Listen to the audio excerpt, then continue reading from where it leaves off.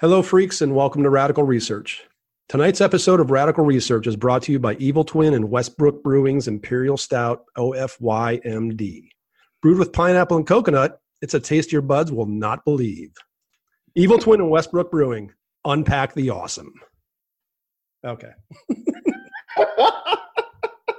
Actually, this podcast is not at all brought to you by those fine brewers. We just wanted to live out a fantasy of Radical Research actually being sponsored by such a godly beer. So anyway, Hunter, how have you been? I actually have a really good friend that I believe is responsible for Westbrook's first sour. He brews here in town now. Now, see, when I came up with that nonsense at the beginning, I did not know this. Yep. He was a brewer for Westbrook for a while. Mm-hmm. Okay. That's interesting. He was on the sour train. Yes. Years before it became such a popular thing. I'm well, Jeff. Thank you for asking. How are you? I'm quite well. I'm ready to talk about this Swedish band called Afflicted. Are you? I'm ready to talk about them. You've heard of them, right? Well, passing familiarity. We're going to go to Sweden. You know, regular listeners of the show are familiar with our love, our absolute deep passion for things Scandinavian.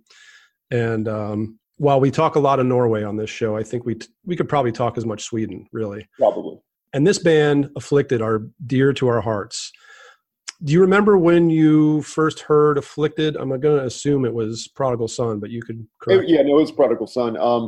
Eula Garrett reviewed Prodigal Son in Maniacs.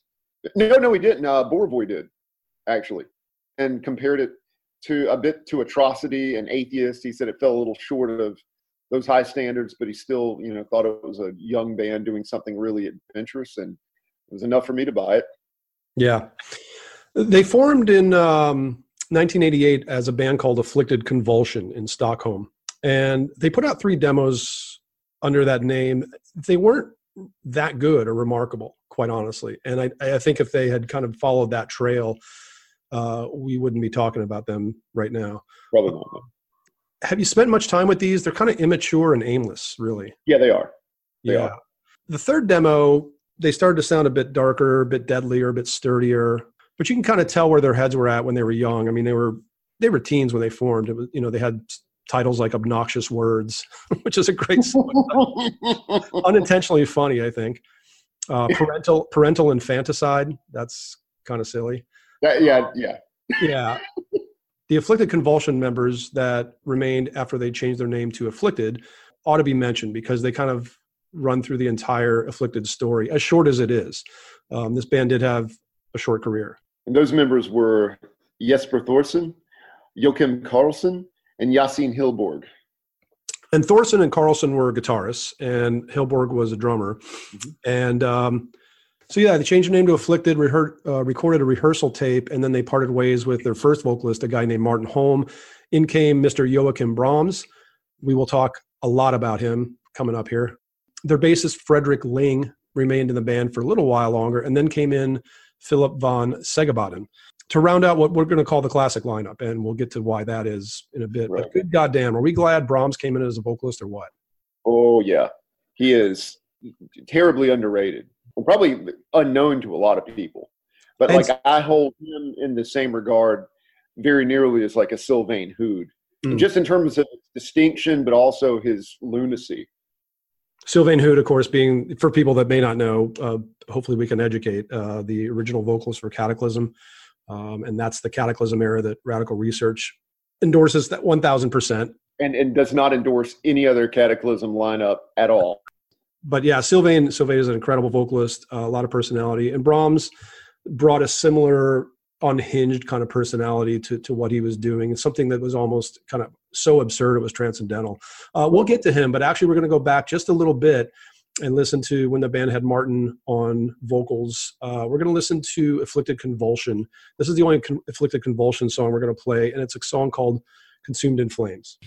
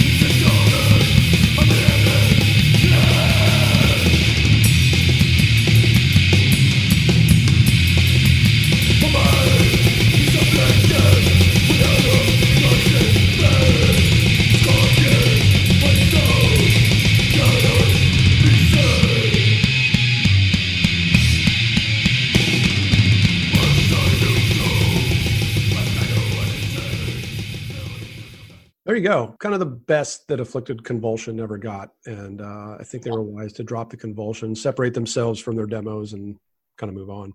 I have to say, though, that's a pretty formidable song. No wonder why it was included on the soundtrack for Daniel Eckeroth's indispensable oral history of Swedish death metal called Swedish Death Metal. Yeah. I've always loved the name of that book and compilations. Like, why bother with anything fancy? Right? I mean, seriously, yeah. and I think Jeff shares my opinion that if you haven't picked that book up, it's published by Bazillion Points, and it is well worth your time. Yeah, totally mandatory. Totally mandatory.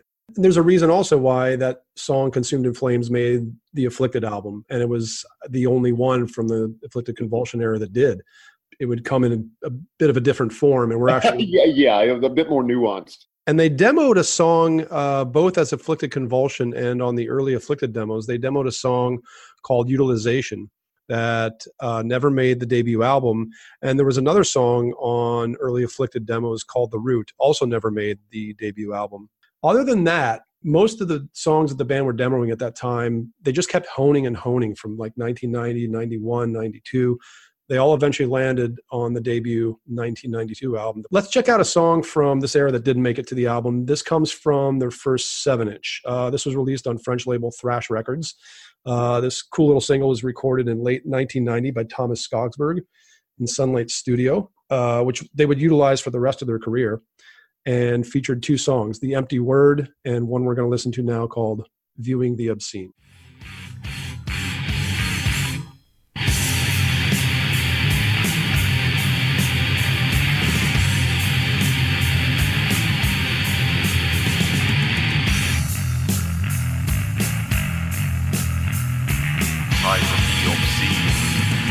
Visualized on the silver screen, behavior primitive, fascination of the repulsive, wreck of the human being, stiffening meter seeing, lingering, stopping, staring, views of death or sharing.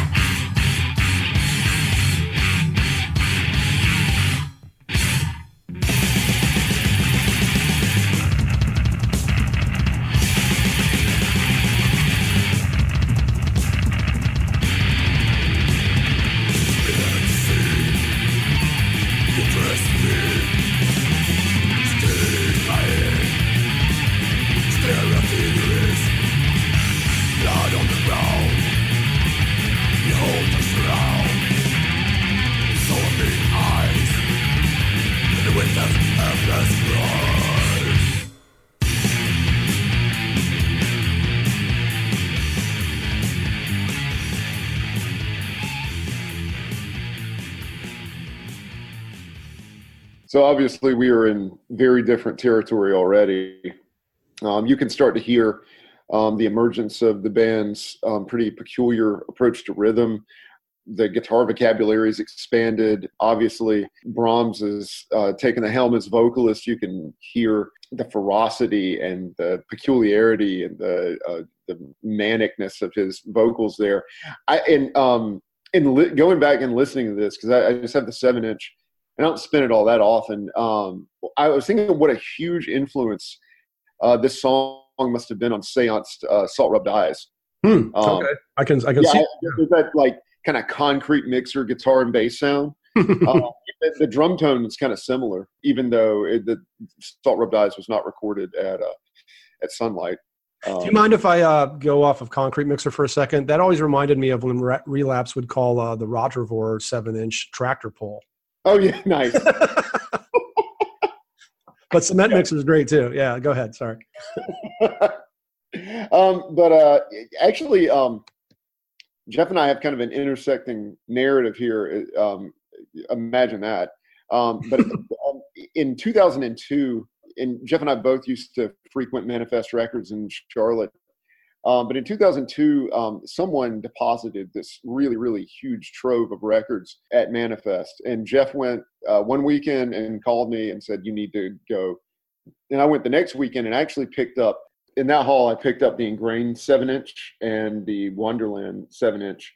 By the way, did I mention that was from the Ingrained 7-inch? Did I mention the name? No, you didn't. Okay, yeah, the Thrash record 7-inch was called Ingrained. So anyway.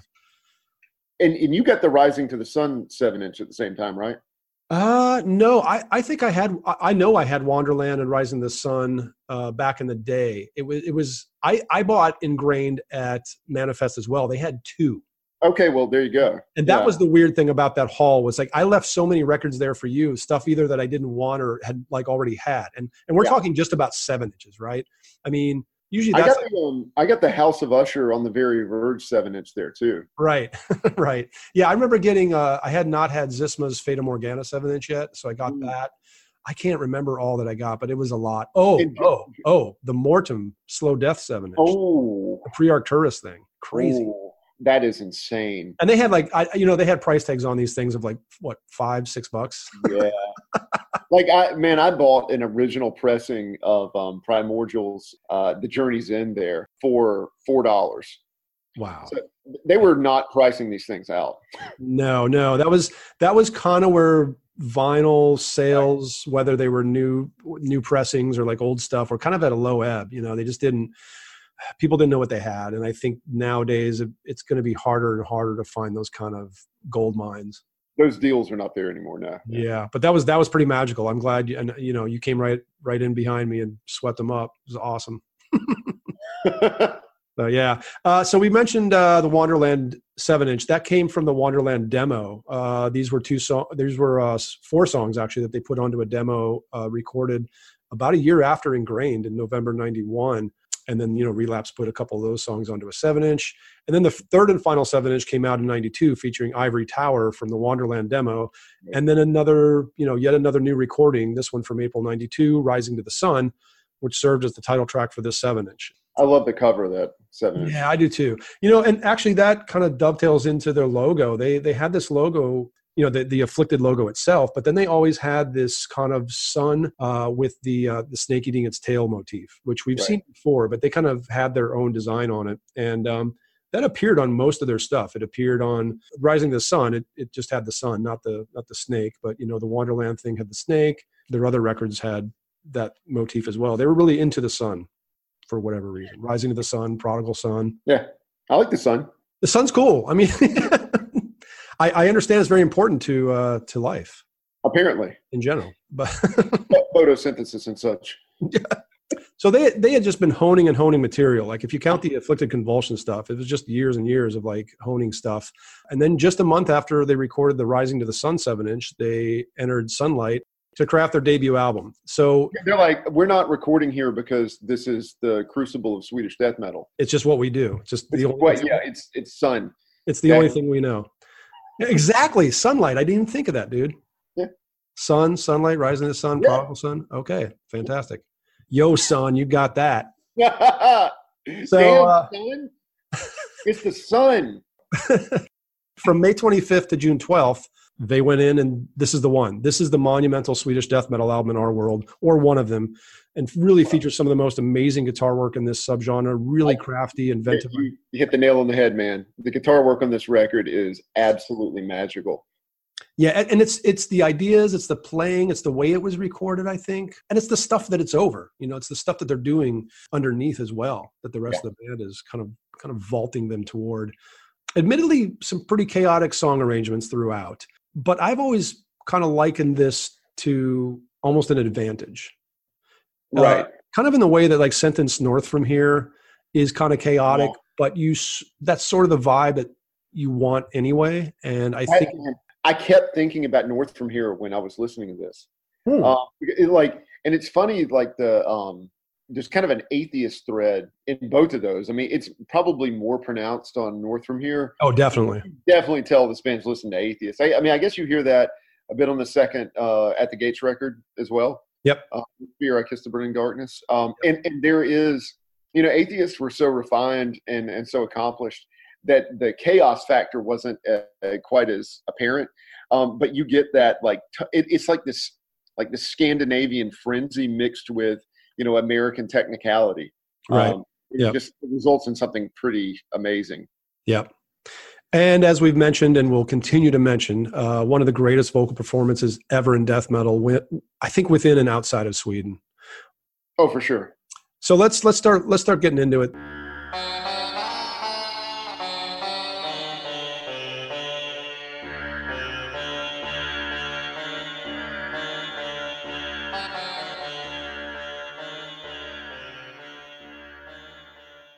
The album opens with Prodigal Son. It's a short kind of intro piece. It's a sitar, probably not a real one, since Jesper is credited with synth guitars, and I'm not hearing much synth guitar elsewhere on the album. So do you think maybe this was like a kind of a synth guitar playing a sitar?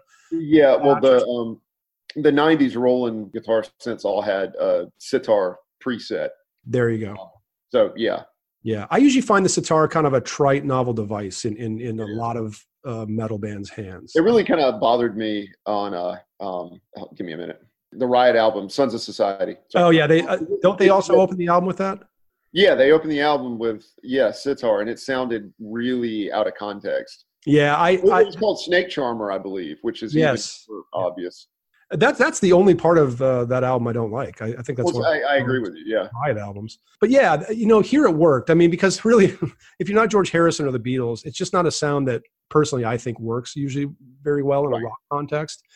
But here it gets a pass. It kind of seems to say like, welcome to psychedelia and transcendence afflicted style, right? Yeah. Because then they smash in with Harboring the Soul. Where do we begin, man? Go for it. This one leaves me speechless every time. I used to hold this album in the regard that it's where they really kind of begin on their strongest foot. Sure. But I'm not so sure about that anymore. The older I get and the older this record gets, I think this record really kind of holds up the whole way through. But when you first hear this record, you would be forgiven for thinking that their opening gambit is maybe like the most profound thing on it, because this is one hell of an opening song. Well, I've always put it in the trio of itself, Entombed's Left Hand Path song that opens that album. Yeah, right. Dismember's Override the Overture. I know we've had this conversation before. Yeah, we have.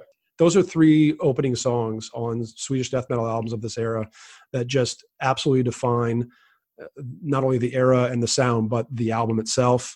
Right. They do seem to kind of like shoot themselves in the foot and blow their load and go out on a high note. But, all those albums, of course, hold up all the way through as well. So, yeah, let's just get to it. This is probably the longest snippet we're going to play for the evening. This is a bit from Harboring the Soul. Listen and believe.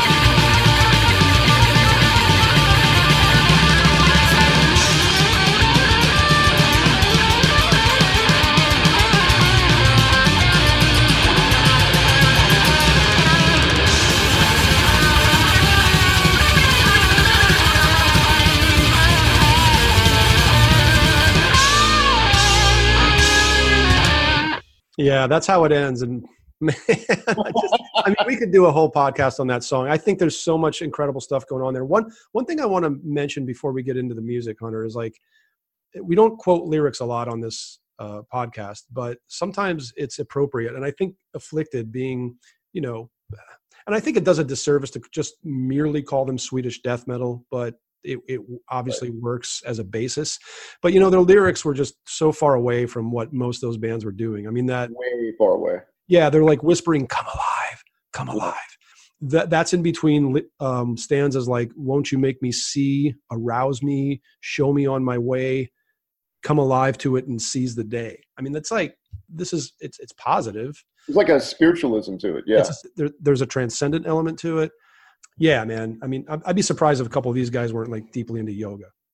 Oh, absolutely. You know, they know what a shavasana is. Yeah, exactly. Right. I mean, like, God, everything else, the flanged bass of. There is so much information to process in that one little clip. Let's talk about the bass, the flanged bass. Yeah. Well, I mean, this is where you really hear all the psychedelic influences that are sort of signified on the back cover of the album in that photo, that amazing photo that rivals like Disharmonic Orchestra for band photos with tie-dye. These guys are wearing, like Hunter said, tie-dye. Carlson is especially resplendent in the tie-dye. He's indeed. He's kneeling at the forefront. He's flashing a peace sign with his right hand, and on his left knee with his left hand, he's holding what looks like a bell pepper. Okay.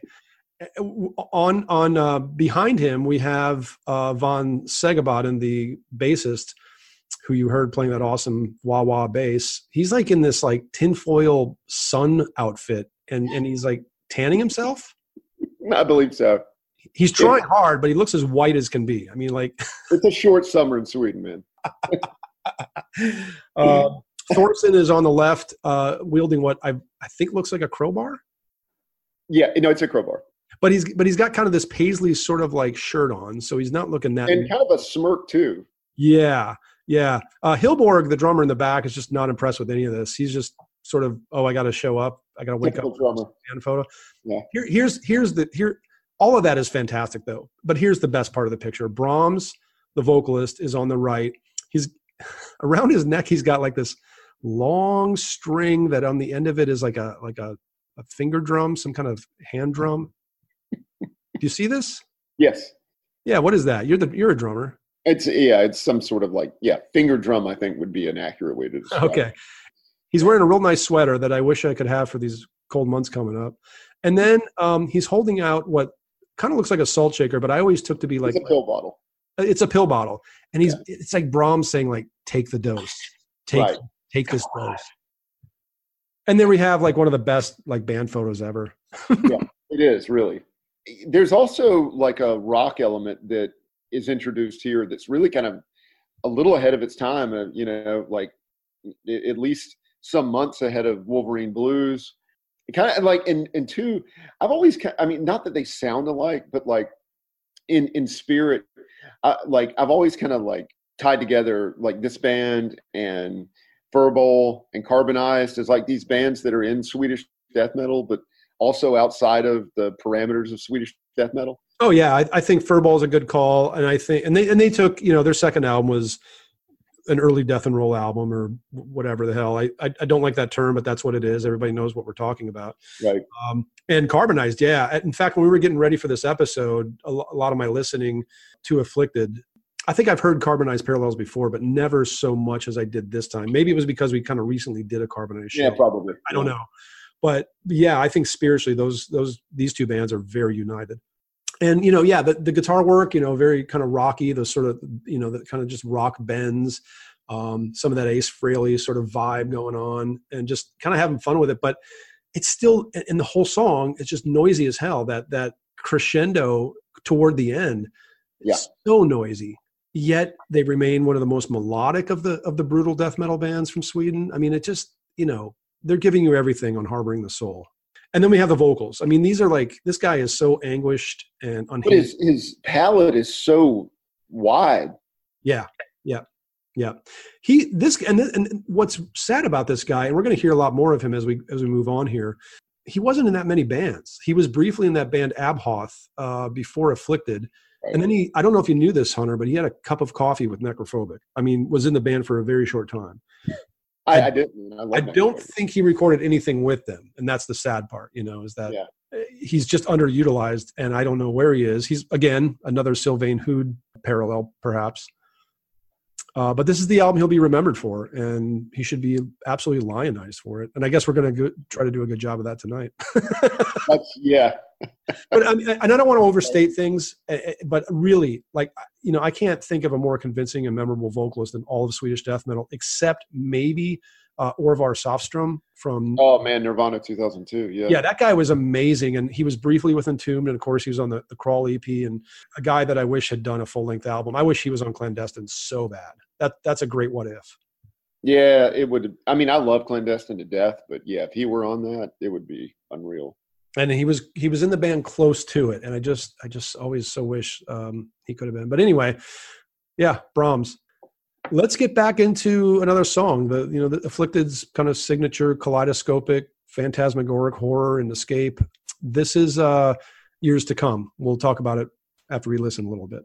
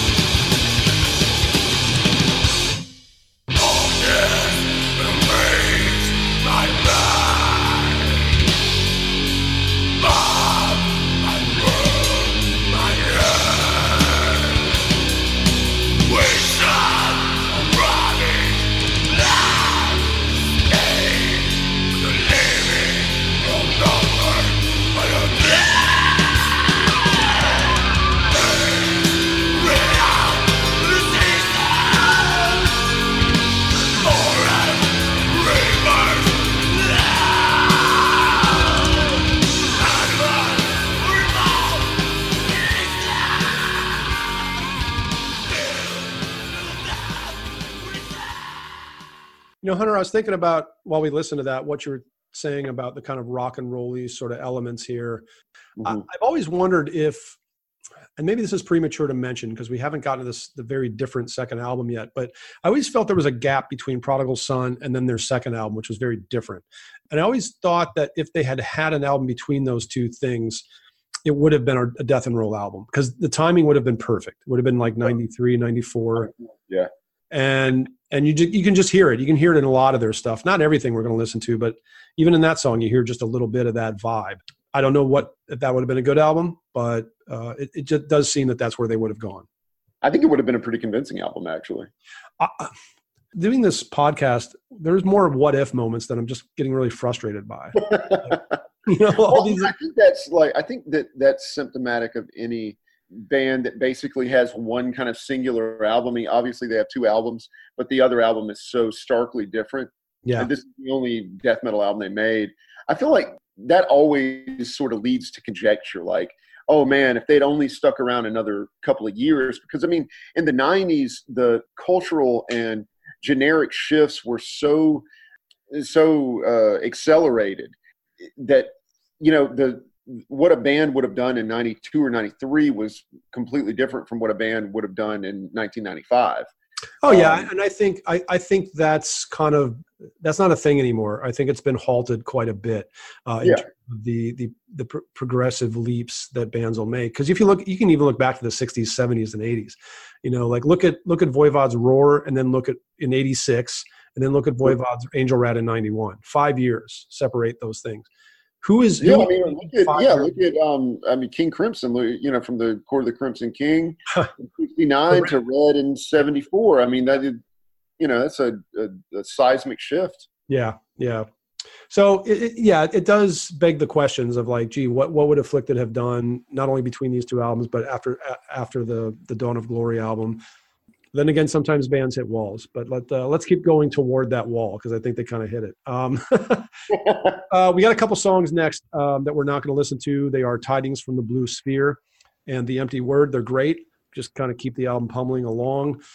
But they kind of just show that like this band, for all the kind of like subtleties and nuances we're talking about, they were also one of the most intense amongst all the variety and unpredictability and tempo variation. They were really, really intense. And I think Tidings and Empty Word kind of show that. Do you have this Prodigal Son album on CD or vinyl? CD. Or both? CD? The CD. Okay, that's good because I first had it on vinyl, and then shortly after that I got it on CD as well because I knew I loved it that much where I wanted like both formats. I have that weird sickness, but I'm talking about the end of Astray, which segues into Rising to the Sun. They're separated on the original vinyl version because Astray ends side one, whereas on the CD they seem like joined kind of Siamese twins because Astray kind of fades out. We're going to listen to it this way as well, but Astray kind of fades out and just morphs, mutates right into the beginning of Rising, which that beginning of Rising always reminds me of Semane's Misery Tomb. Moaning, groaning, crying, cavernous thing. Agonizing, yeah. Yeah. So let's listen to both in sequence. The final moments of Astray into the deeper madness of Rising to the Sun.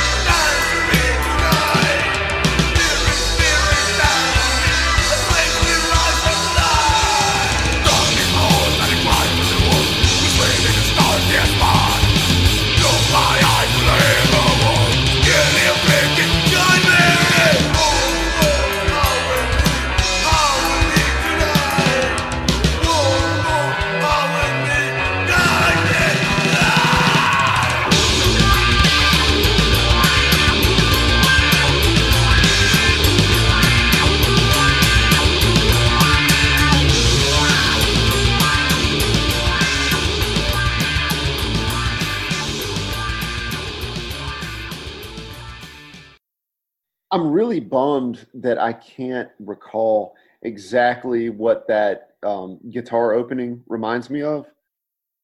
In Rising or Astray? In Rising. Yeah, I know what you mean. When that came on, I was like, what is that?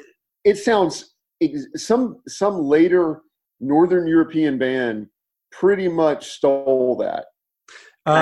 Yeah, well, I mean, if any listeners are astute enough to check that out and get back to us about it, that would be awesome. Please, we're train spotters, and we love train spotters. We'll send you a can of Evil Twin Westbrook Brewing's OFYMD Russian Imperial Stout, if you're right. The sponsors of this show. We wish. We wish.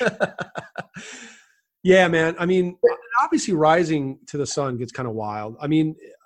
Well, it does, and I love how I love the transition of it.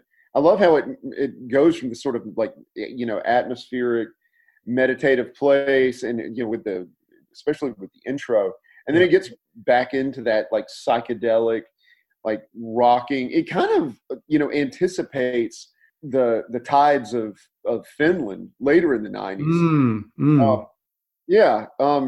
Because a lot of the Finnish bands started out playing really, really dark death metal or grind, and sort of discovered or finally indulged in the plenty of the 70s and adopted that kind of rocking style. Zisma and Picani and Disgrace, Paroxysm, kind of goes on and on. Right, and I think all that stuff to some degree or another always carried kind of a psychedelic element to it, because I mean, psychedelia, it doesn't mean just like Paisley, Prince, and early Pink Floyd. Wow. It's something more. It is more about transcendence and kaleidoscopic visions and all this stuff. And I think this kind of metal at its deepest and darkest and most extreme can really kind of get there too. Put you in that kind of meditative place. Another thing about Rising to the Sun that I think is really interesting is I was taking a look at the lyrics, and I kind of noticed that some of the words are in that Icelandic or Old Norse tongue. And with the subject matter of the song itself, it kind of ranks up there with early so-called Viking metal. Sure. So another sort of notch on the bullet belt of Afflicted there, because right now at this point in the album, and we're in the middle, they're tossing history and mysticism and mythology and obscenely heavy psychedelia into like the whole pot. And how can we not love that? Right. You see that on paper, that's a blind buy. Exactly. Right. Yeah. We're going to move on to Spirit Spectrum. And speaking of lyrics, I really like these from Spirit Spectrum. Holographic, schematic, molecular, reversal, transmutation, acceleration, access to myself. That sounds kind of tech metalish. It sounds kind of Voivodish too. Voivodish, Watchtowerish. Yeah. I'm really glad that you mentioned all the lyrics on this. I was actually sort of want to do the same and hesitated, because rarely do you and I care much about lyrics, because I mean, rarely are they all that noteworthy. We say that, and it's true, but I guess if I look at, say, the spectrum of what you and I like, and it doesn't just have to be metal, it's all the other stuff. There's a ton of great lyrics in there. I just feel like it's never a make or break for you or I. No, it's not. They're bad. If the music's great, it works. If they're great and the music's bad, I don't give a shit. I don't want it. And I think that's a thing. They're never like the selling point, right? Never. I mean, whoever came to you and was like, dude, the lyrics on this album, I'll be like, I have lots of books. Right. I want to hear music. Yeah. Okay. What can we say? Let's listen to Spirit Spectrum a little bit. This song, they're just obviously so intent at continuing to deliver throttling transcendental metal.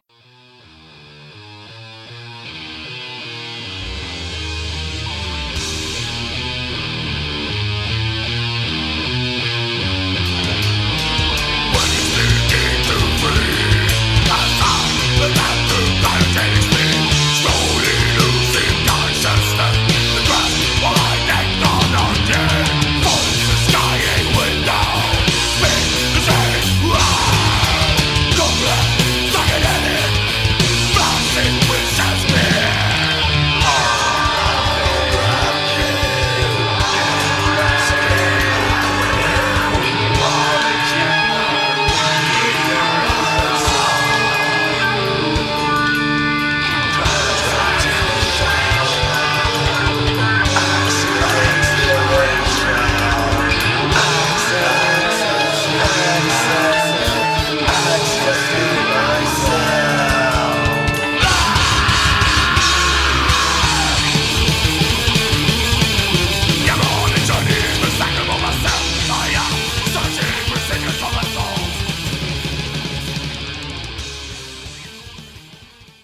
Yeah, if you're not running out and getting a copy of this, if you don't already have it, I can't help you.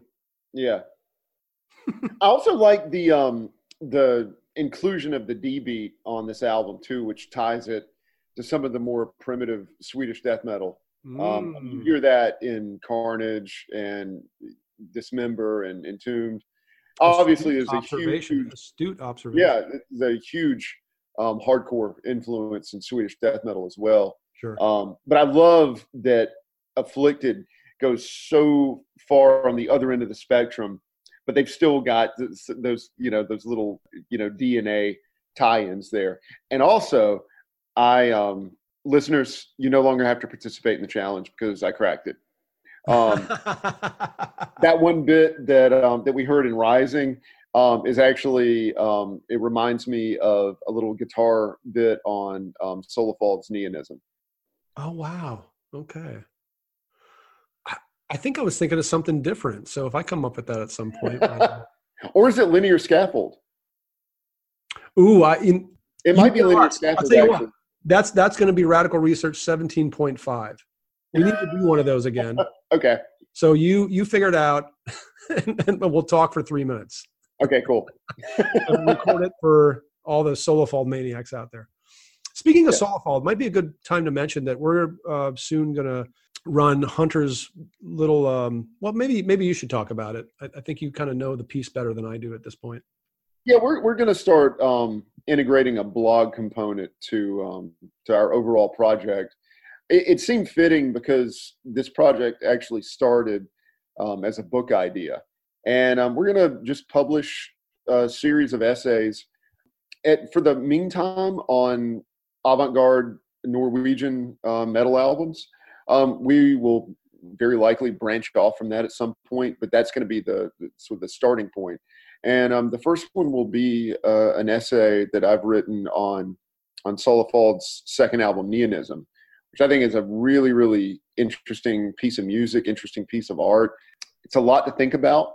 A lot of ideas in it that lend themselves to philosophy, art, fashion, popular culture, black metal, heavy metal.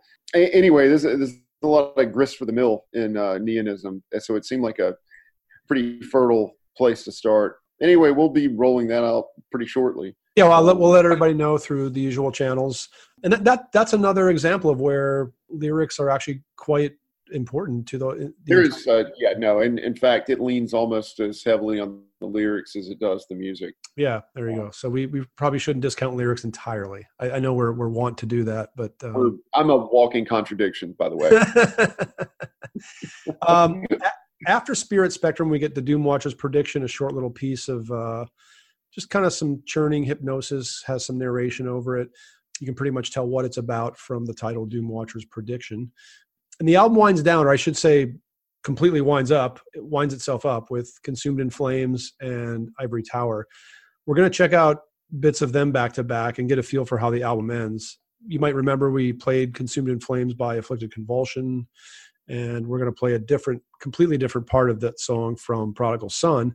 And we hear Brahms getting a bit loose here. I don't know if you've noticed this in the lyric sheet, Hunter, but he does his version of Lee Dorian here. The lyrics are really kind of cool. I don't know if they're based on like some kind of horror novel or something, but he has this moment where he's like, yeah, baby, all right, come on. Ooh! Yeah, but in the conflict, in the context of Afflicted and their madness, it doesn't come off like that sort of novel Lee Dorian sort of thing. Yeah, Huggy Bear. Yeah. Yeah. So we are gonna listen to that part, and then we're gonna get right into Ivory Tower, which ends the album. We're gonna listen to how the album ends. This is the last like minute and a half or 2 minutes of it. Lyrically, this is a bit of an atheist anthem, so they're kind of mixing their own spiritualities with atheism. We'll listen to how it ends. I'm kind of wanting to quote TNT here: "Get down and pray, raise and obey." Is that a problem? Well, let's do it. Let's do it.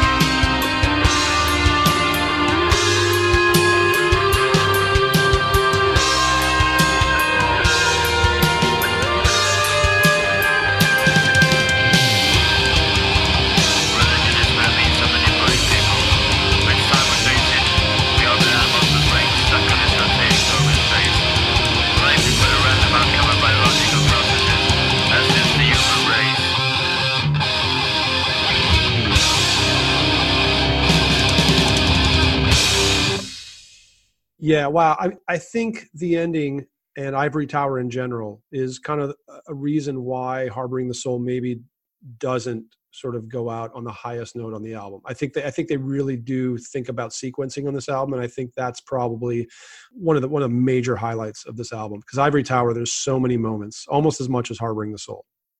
I agree, and I think it's an incredibly conscious move, really. Yeah, 'cause everybody's giving, especially, even Jason Hilborg is doing some amazing stuff there. Sure. Yeah, and the reverb on the lead guitars is almost, it's a very 90s thing, but it almost seems proprietary to Sunlight, because you hear the same like atmospheric reverb on Tales from the Thousand Lakes. Mm. But I don't think you can say enough about either of those songs. And I really think that you, like, as disparate as this album is to the next album, like, I think you hear like kind of the seeds of that epic metal in the end of Ivory Tower. I had that thought, like, just as we're listening now. Right. Like, well, there it is. There's the connection. Exactly. Yeah. Yeah. So the tendency was already there. Oh, sure. I mean, sure. Of course, these guys grew up listening to classic metal and Manowar and whatnot, and this is them ending their death metal journey, basically. Before we get into that, I was looking at the liner notes of the album, and I don't think I ever noticed this before, but as we were getting ready for this episode, I noticed that it credits 6 people with the logo design. I mean, it's a cool logo, and I always liked it because it's a bit different than the usual Swedish death metal thing. Anybody that looks at it, we'll be posting it, as we post this episode. But, it's fitting for the band because it's different. But 6 people? Yeah, I don't think that it would take 6 people to cooperate. Maybe they're talking about the sun and then the added snake eating itself thing. Maybe they assigned every person a duty. Well, it was a few. You take the first syllable, you get the snake, you get, the corona. You get the Fs. The importance of the Fs cannot be overstated. It's funny because it's not all the band members. It's like 2 or 3 band members and like other people outside of the band. Like, they really worked hard on this logo, but we're talking about it a lot. We talked about it at the beginning of the show. It is very different. So, okay, if that's what it takes, So things went quietly shortly after the Prodigal Son came out. Very sadly, they said goodbye to Joachim Brahms. The 4 other guys remained. They apparently made a very conscious decision to delve deeply and fully into their love of Omen and Manowar and just epic metal or power metal in general, right. Traditional heavy metal. And then they emerged with this new vocalist, Michael Vandergraaf. Generator. I wish he would have stayed in the quiet zone. Well, he prefers the still life. Okay. Obviously, we don't love this guy, but I think he had a tough job. He was coming in and replacing one of the best death metal vocalists of all time, and he's singing melodic power metal stuff. And I think it's one of those things, too, where if you're not Eric Adams or you're not Rob Halford or even Daniel Hyman to talk about Swedes, right? Sure. And I just don't think he was that great. And I think you have to be great to sing this sort of stuff. You absolutely do. And this was a weird time. I mean, obviously, Germany had sort of a sustained melodic metal tradition, but this is a weird time to be playing power metal. I mean, the first Nocturnal Rites album came out around this time, mostly ignored. But this great is album. But this is pre-Hammerfall. Power metal was not an in vogue or fashionable thing to be doing at this time. I think this is like really heavy epic metal. Its roots are in traditional metal. And I mean, there weren't a lot of bands exploring this kind of territory in 1995. Yeah, but there was something happening in Sweden because you brought up Nocturnal Rites, and they started as a death metal band in their demo, and then really found themselves with the just traditional heavy metal they were doing. Hammerfall actually had roots in Flames and Dark Tranquillity, and in a pre-Lost Horizon band called Highlander. Ceremonial Oath. Exactly. So, and then we had Lost Horizon later. So there was something started happening in Sweden, and I've always wondered what that was all about. But I kind of feel like it's 2 things. It's one, death metal was kind of hitting a wall. Thrash metal certainly had reached an apex at that point. Black metal just was always on the outer fringes and didn't appeal to everybody at that time. And I think there was just a inclination to go back to your Ozzy Osbourne albums or your Manowar albums and even the Omen albums and stuff like that. I don't know. Apparently bands were doing it because it became a thing.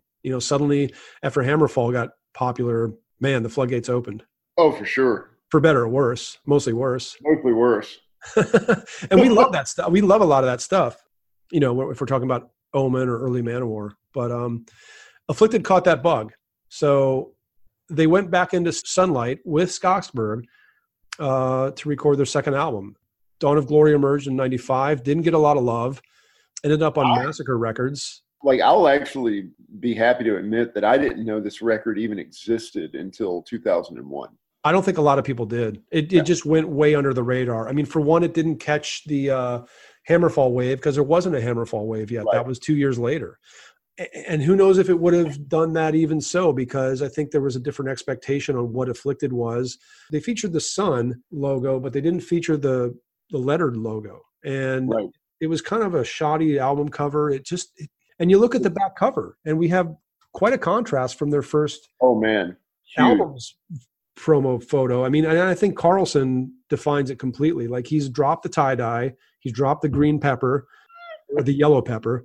Now we have, him in a big old bullet belt or some kind of studded belt and the gauntlet. It's black and white, and it's all black and white. Yeah, they're just. Even if they were in color, it would be black and white.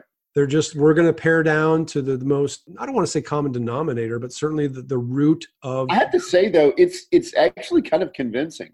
Like, I buy it. It doesn't seem like an affectation to me. Like, they look like a metal band. Well, no, that's really important to talk about before we listen, because I don't think either one of us loves this album. I don't think they totally succeeded in where they were going. But I think, as you say, I think this was genuine, and I think there was no sellout. It was just simply what they wanted to do and what they were feeling in their hearts. There's no doubt about that. Right. And everything's cyclic. So, and I think this is what happened there. Let's also think about alternative rock. This was happening big time in 94, 95. And I think bands wanted to be the absolute antithesis of that. And there's nothing more antithetical to alternative rock than true traditional heavy metal. No. So I think, Afflicted were buying right into all that.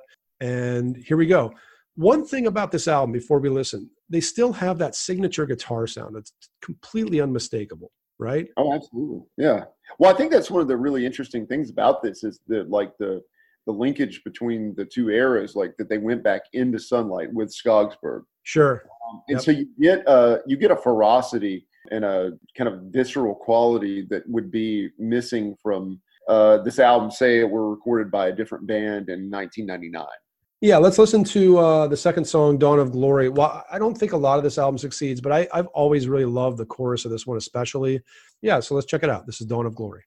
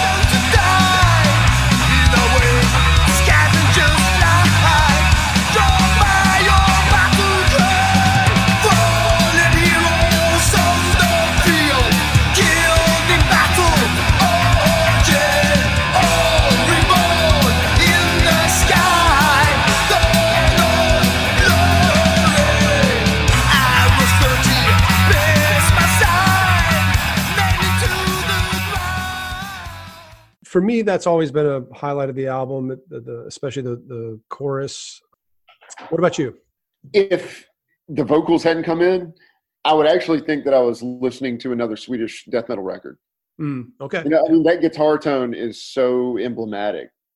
And it's way more aggressive than what we consider, mid-90s power metal or heavy metal. Oh, yeah, absolutely.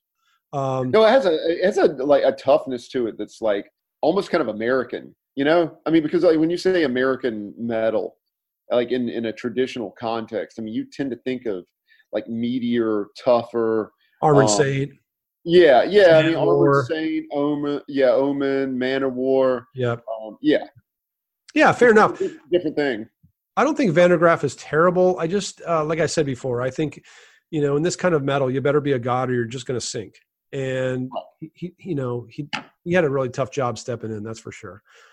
We're going to listen to one more bit from the Dawn of Glory album. This is a bit that has some pretty great guitar. And we're just trying to highlight what we think are kind of the peaks of the album, because there's a lot of stuff that just sort of kind of falls flat, really. I can't endorse this record. Yeah. This is I Am Vengeance, and this is a pretty cool moment.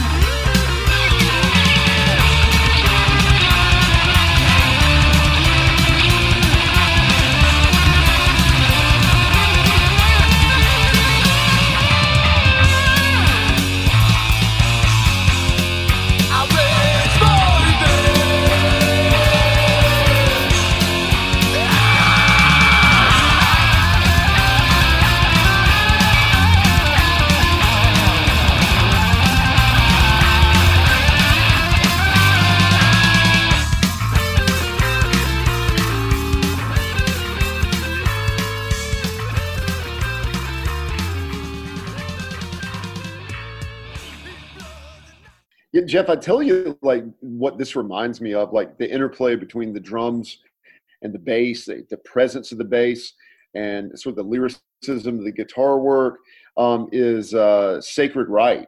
Oh, wow. Yep. Sacred Right, not Reich. Let's please make the distinction. I'm not a big fan of the Arizona band. Yeah.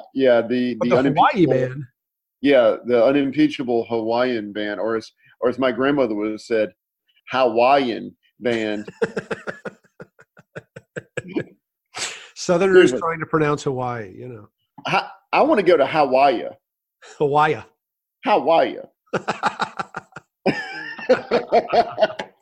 Hana. But yeah, I mean, really though, that's a really great moment on that record. Oh yeah. The fact that we're comparing it to Sacred Right says a lot. Sure. And these guys are probably diehards. They probably knew all about the first Sacred Right album. Sure. Such a classic, 100%er right there. That's it. Michael Van der Graaf ended up singing on only one other album. It was by Defender, their 1999 album that came over the High Pass. And that's an Afflicted thing. It was basically a glorified solo project by Afflicted bassist Philip von Segebaden. Did you ever hear that thing? No. Necropolis Records put it out, and by '99, you were like, "Oh, Necropolis could probably get away with that because true heavy metal was kind of back in vogue in a way." I mean, they put out Witchery. Yeah, and I feel the same way about the Defender album as I do Dawn of Glory. Just good moments, but not super enthused, I guess. We haven't mentioned this yet, but Joachim Karlsson, the main guitarist, the tie-dye guy, was and always has been a major part of General Surgery. That's right. Yeah, that's kind of wild. These are really the only two bands he's been a major part of. Yeah. Most of the other guys didn't really do much afterward, at least not on the level of A Prodigal Son. I did have a little bit of communication with Jesper Thorson in early 2000s. He was at some Swedish distributor. I was a buyer for CM Distro at the time, bringing in metal imports and stuff. And when I saw his email, I was like, oh my God, Jesper Thorson, Sweden. This must be the guy from Afflicted. I attacked him completely. I said, dude, are you the guy from Afflicted? He's like, yeah. I'm like, I love Prodigal Son. I'm such a fan. he seemed just really kind of reticent about the whole thing. No, you're not. He was just kind of, yeah, I did that, you know, and he hasn't appeared in other bands since, which kind of just makes me wonder. Hopefully he just went back to being a fan. Yeah. I think that's the most important thing is, you know, being a listener and a fan first, right? I think so. Didn't continue his musicianship on any kind of major level that we know about. So that's kind of interesting. But thus ends the Afflicted story. What a story. It's a short one. It is. They had a very short career. They did. Yeah. I mean, you know, if we count Afflicted Convulsion, it was 7 years from formation to completion. And that's not 7 years, you know, I mean. 7 years from playing aimless death grind to playing kind of hard-nosed traditional metal. A quick evolution too. But yeah, I hope that we sell a few copies of Prodigal Son from this podcast. You know, and I don't want to, I'm not like flying our own flag here, but I want to say that apparently people do buy stuff from listening to this program, because we got that great picture from Jim Raji, who went out and bought a bunch of Italian Prog and some Carbonized, and some other people have told me they've bought Panthymonium albums thanks to this podcast. Well, so that's all that matters to us. Yeah, I mean, what are we if not an evangelical platform? Absolutely. No, I mean all we're doing is we're just preaching the gospel of the music that we love the most. If we can get bands like this into people's DNA in 2018, then I think that's mission accomplished. I agree. Thanks for listening, freaks, and we hope you get to listening to music again soon. As ever, you can write us at radicalresearchpodcast@gmail.com, and you can use that same email address as a PayPal ID if you feel like a monetary contribution is in order. This podcast does take money to produce and a hell of a lot of time. Act wisely. Our next episode will be our first ever to feature just one song.